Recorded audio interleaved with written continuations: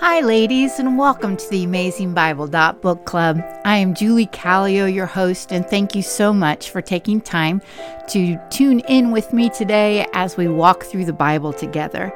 If by chance you want to contact me, you can do that at theab.bc.pc@gmail.com. Well, today we are looking at the book of Judges, especially chapters 1 through 5. This is the second book of the books of history. So let's start with the Old Testament books of the Bible song that I learned as a kid. It goes like this.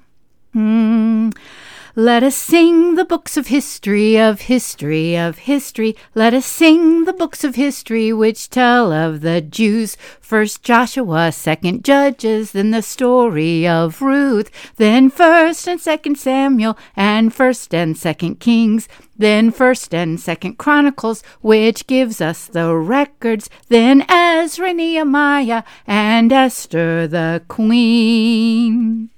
So a recap of where the children of are in this story is after they left Egypt, they were going to enter the promised land, but they were scared because the people were as giants and the cities were walled and fortified. Only Caleb and Joshua believed that the Lord would help them to take the land, but the people refused to listen and they were about to kill those two men. Because of the people's lack of faith, they had to wander in the wilderness for 40 years until the first generation died off. Joshua became the next leader of this second generation of Israel, and they took the majority of the land at God's direction. The land was split up between the 12 tribes of Israel. Remember that Levi and his tribe did not get land, only the cities and surrounding areas, the suburbs, and those were within each of the 12 tribes.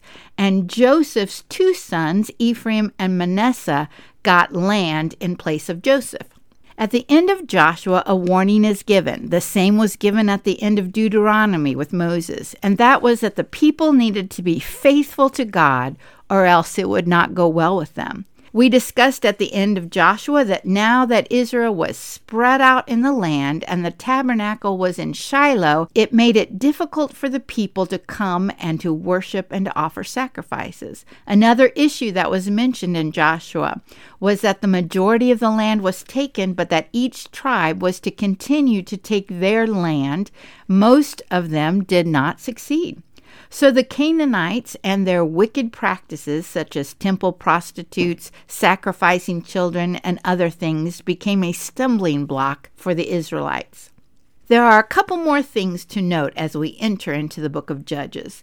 The Israelites were a monotheistic religion.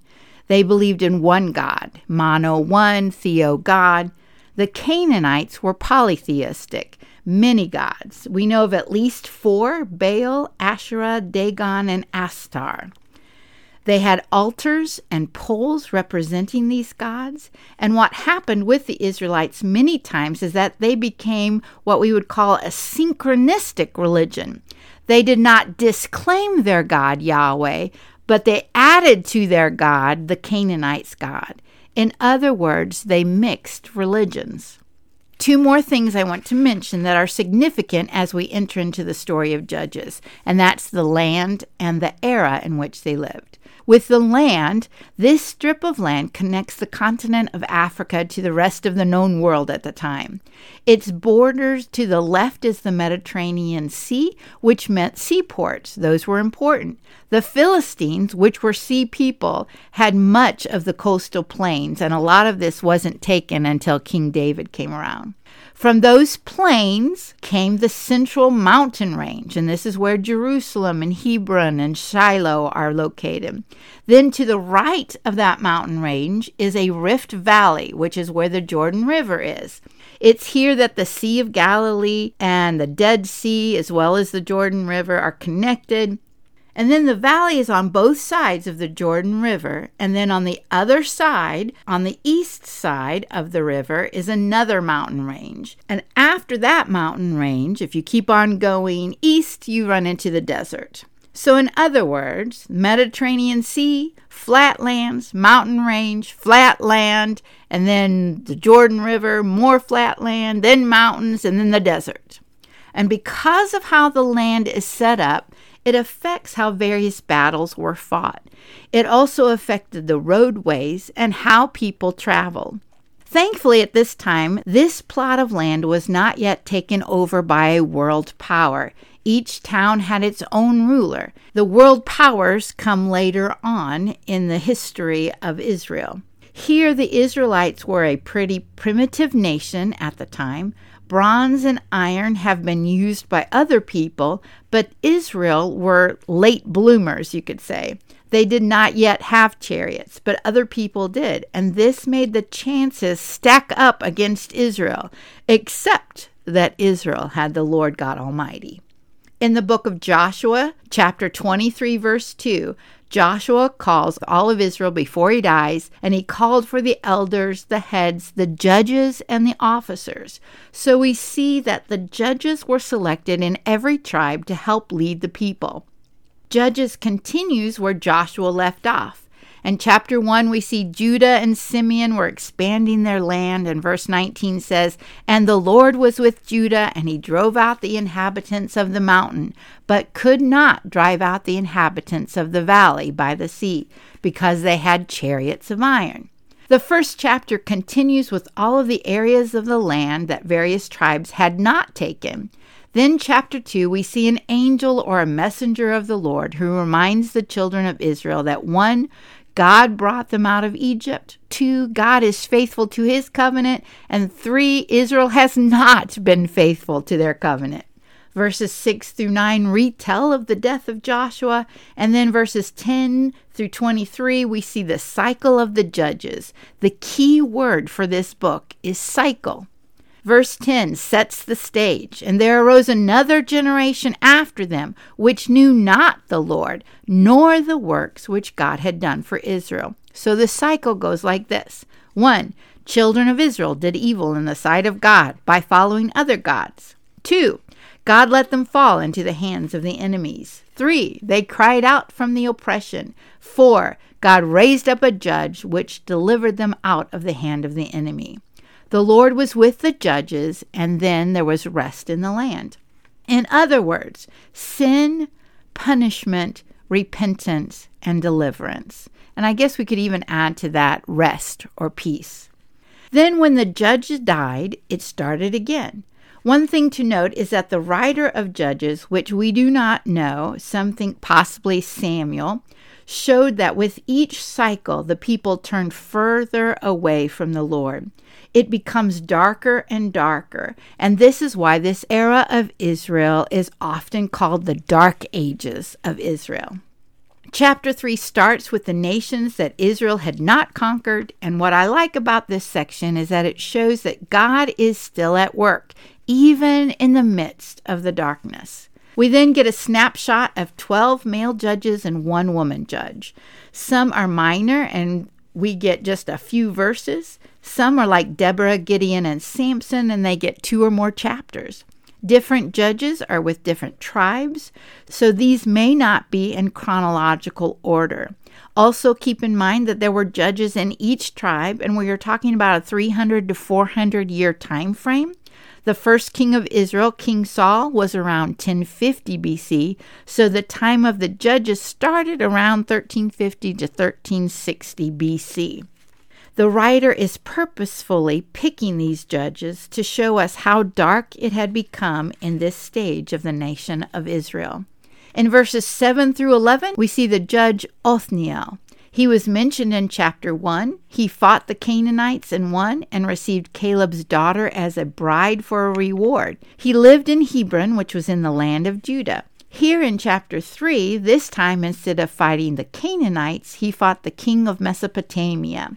Verse 10 says that the Spirit of the Lord came upon him, and he judged Israel. The land had rest for 40 years while he lived, and then he died. Ehud is judge number 2. This time it was the king of Moab that came and took part of the land of Benjamin. Ehud was left-handed, and because of that, he hid a dagger on his right side, which the Moabites did not expect, and Ehud killed the king of Moab, and the Israelites subdued the Moabites, and the land was at rest for 80 years. Then we get just 1 verse of Shamgar, judge number 3. He slew the Philistines with an ox goad, which is a farming tool, and he delivered Israel. We now have one of the heroes of my faith, and this is Deborah.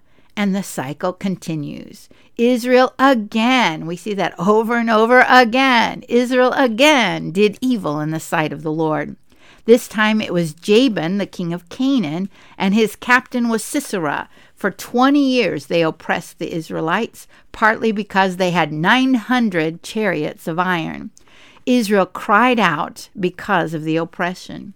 Verses 4 and 5 say, And Deborah, a prophetess, the wife of Lapidoth, she judged Israel at that time. She dwelt under the palm tree of Deborah, and the children of Israel came up to her for judgment. Now, ladies, one time I heard a man preach that Deborah was a disgrace to the living God. Now, how do I know that he was dead wrong? The text. It's the text where we find the clues. In chapter 2, when the writer explains the cycle that we find in Judges, it is Israel's sin, then oppression. Then verse 16 says, Nevertheless, the Lord raised up judges, which delivered them out of the hand of those that spoiled them. Who raised up the judges according to this book? The Lord. Does it say in this book that God raised up the judges except for Deborah? No. The Lord raised up the judges, and this time it is a woman. Now also notice that she was also a prophetess. If you remember, Moses' sister Miriam was also a prophetess. It seems safe to say that because she was a prophetess first and heard from the Lord, that put her in the position of judge as well. Deborah then sent and called for Barak and said to him, Has not the Lord God of Israel commanded, saying, Go and get 10,000 men of Naphtali and Zebulun, 2 of the tribes, and God will deliver Jabin's army into your hand. Barak says, Only if you go with me will I go. Deborah says, I will go, but because you are afraid to go by yourself, then a woman will get the glory of the battle. And she was not talking about herself. Both sides are ready for battle. They gather at the dried up riverbed of Kishon. But as we find out in the song in the next chapter, that this dried up riverbed becomes wet as mud. Deborah says unto Barak, Up, for this is the day the Lord has delivered Sisera into your hands. Has not the Lord gone before you? Then in verse 15 it says that the Lord routed Sisera and his chariots and all his army. God routed it. The Lord routed it to put in commotion. God caused it all to happen. But Sisera got stuck in his chariot and ran away to what he thought was a safe haven. He fled to the tent of Jael, the wife of Heber the Kenite. She welcomed him, gave him milk to drink, and covered him up, and he fell asleep. And Jael, Heber's wife, took a hammer in her hand and put a nail into his temple and killed him. When Barak pursued Sisera, Jael came out to meet him and said, Come, and I will show you the man that you seek. And verse 23 says, So God subdued on that day Jabin, the king of Canaan, before the children of Israel. Then in chapter 5, we have Deborah and Barak's song of praise. Now keep in mind that because it is a song, we need to look at it in that light. It is a response of praise to God for what he has done. Also, if you can look at a Bible that does not write it in paragraph format, but in the lines of poetry, that will help you see the flow of the song. Verse 7 shows us that Deborah arose, and she is described as a mother in Israel. Then the song talks of various tribes who helped and those who didn't. And then in verse 24, it blesses Jael, a Kenite, not an Israelite, and she kills the enemy. Verses 28 through 30 talk of the women of Sisera, and as they are waiting for their men to come home, but they do not come home. Then verse 31 ties it all together. Thus let all your enemies perish, O Lord, but let those who love him be like the rising of the sun in its might. And the land was undisturbed for 40 years. One thing we see in these stories of Judges is that God used the most unlikely people to bring him glory. With Othniel, he was Caleb's youngest brother. With Ehud, he was left-handed. With Shamgar, he only had an ox goad or a farming tool. And then in Deborah, the Israelites have swords. The enemy has chariots of iron. Plus, with Deborah, we see 2 women who were faithful. Deborah was faithful to the Lord, so the Lord blessed her. If you remember back in Exodus, Miriam, who was also a prophetess, she also sang a song of praise to God after they passed through the waters of the Red Sea. But she wanted Moses' position. So she got Aaron, and the 2 of them approached Moses, and God punished her with leprosy. We do not see anything of that here with Deborah. She just praised God that he would be willing to use her, this wife and mother. God blesses the faithful with himself. Another thing to see in this passage, it is clear again that God is at work in the midst of the beginning of these dark ages. But we also see that the battle belongs to the Lord. When he is on our side, nothing can stop us. So ladies, who are you in this story? Are you an unlikely candidate for the Lord to use for his glory? If that's so, then you are in great company. The Apostle Paul in 1 Corinthians 1:26-29 says, "For consider your calling, brethren and sisters, that you were not many wise according to the flesh, not many mighty or noble, but God has chosen the foolish things of this world to shame the wise. And God has chosen the weak things of the world to shame the things that are strong. And the base things of this world, the despised, God has chosen these things that are not, so that he may nullify the things that are, so that no man may boast before God." Last week I heard on the Christian radio station while in my van a song that it was from Casting Crowns, and it's called Only Jesus. A part of it says, "And I don't want to leave a legacy. I don't care if they remember me, only Jesus. He's the one, the only one who is worthy." We are all a mess, ladies, but when we cling to Jesus, we shine like stars in the midst of the dark world, and only Jesus gets the glory. Today, ladies, if you hear his voice, let's not harden our hearts like the children of Israel did over and over and over again. Instead, let's be women of faith like Deborah and let him use us for his glory and his honor, for he alone paid the price, and he alone is worthy. Until next time, and thanks so much for listening.